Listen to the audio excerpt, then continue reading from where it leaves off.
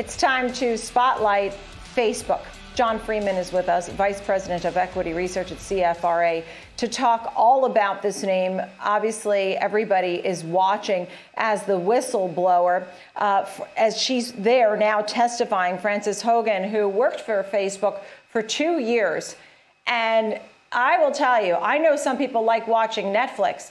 I am completely obsessed with this testimony because, and I'm sure you've been watching some of it, she is so well-spoken. She has a Harvard MBA.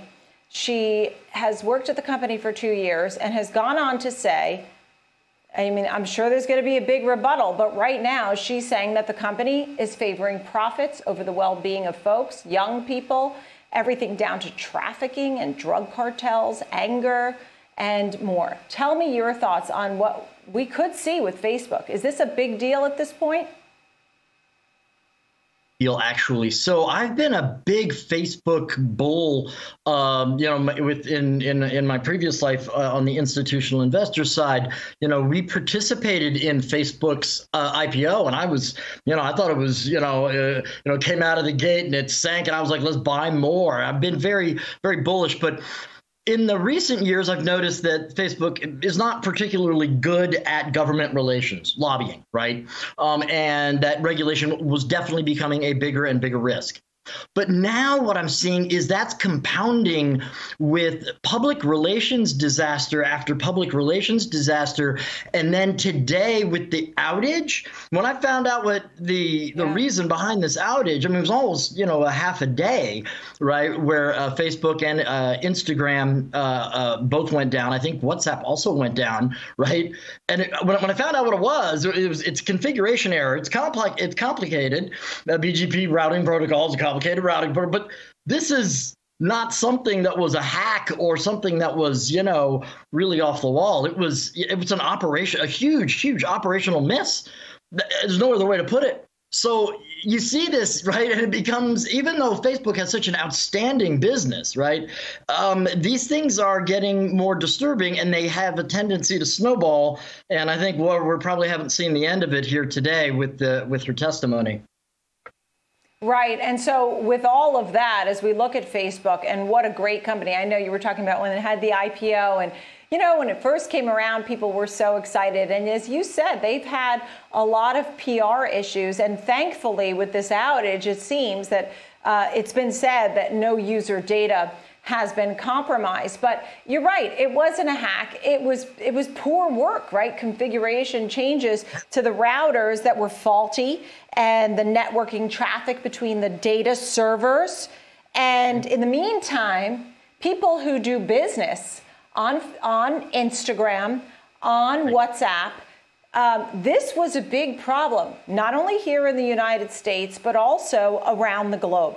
People do business using these platforms. So how big is too big? Do you have a rating and a target on this stock? In the meantime, I mean, who doesn't love, looking at stuff on Instagram and all that? I get it. Do you have a rating on this company, and what's the outlook now? Yeah, so I went. It was about a year ago when I went to hold. Even though I know, the business, the results, upcoming results are probably going to, be a significant surprise to the upside. I mean, the company as a business is operating very well on, certain aspects. It's an inherently very profitable business, right? So, self-serve advertising and all this stuff. So I think that the results will probably be impressive, but you're seeing, all of this other stuff you're seeing is a company that is being mismanaged, and that's going to have an impact down the road, with results. I'm not sure, it's one thing, right, to have Google, be brought up in front, and they, everybody uses Google to search, right? But Facebook as a use, I mean, there are other social platforms, right? There are social media choices. And I think that, the one thing that just differentiates the two, even though both face, serious, regulation risk, is that nobody gets, nobody defriends somebody from high school because of their Google search results. right? Like Google has a very Right. positive PR connotation right off the bat. Right now, Facebook has the opposite of that. Right. The last time they were, all the big tech is top 10 favorite brands, most admired brands. Last time Facebook Yeah. was on that list, I think was 2015.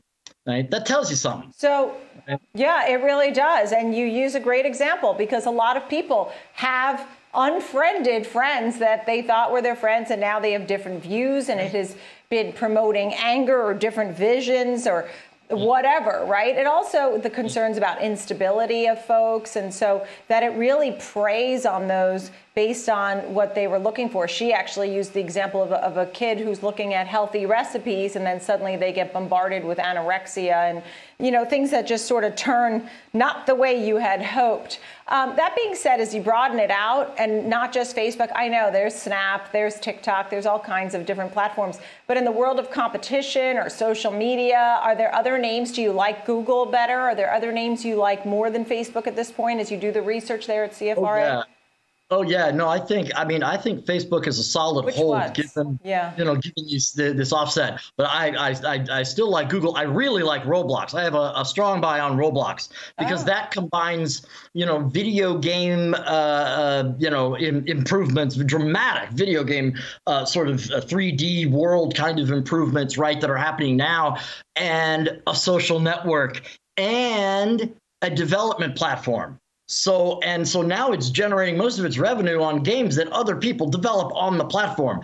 That's a high, what I call it. That's highly inherently, it's a high amount of inherent operating leverage built into that business once the platform is done, and that platform is exploding now. People are building on it. So it's really interesting to watch what Roblox might be able to do outside of entertainment. Yeah, so buy Roblox. We have the executives here on our network, on the TD Ameritrade Network. I interviewed them as they listed, and a newer company, right? And a lot of gaming for younger folks. I think, teenagers, 13-year-olds. That's their target. But that's an exciting one. Thank you for bringing us that buy on Roblox as well, the hold on Facebook. This was a great conversation, John. Thank you so much for joining me today. And we'll continue to see how all of this plays out as we get more and more information from the whistleblower and what the rebuttal may be. Yeah. Well, thank you very much. Appreciate it. Thank you. John Freeman, CFRA, thank you very, very much. Good to see you.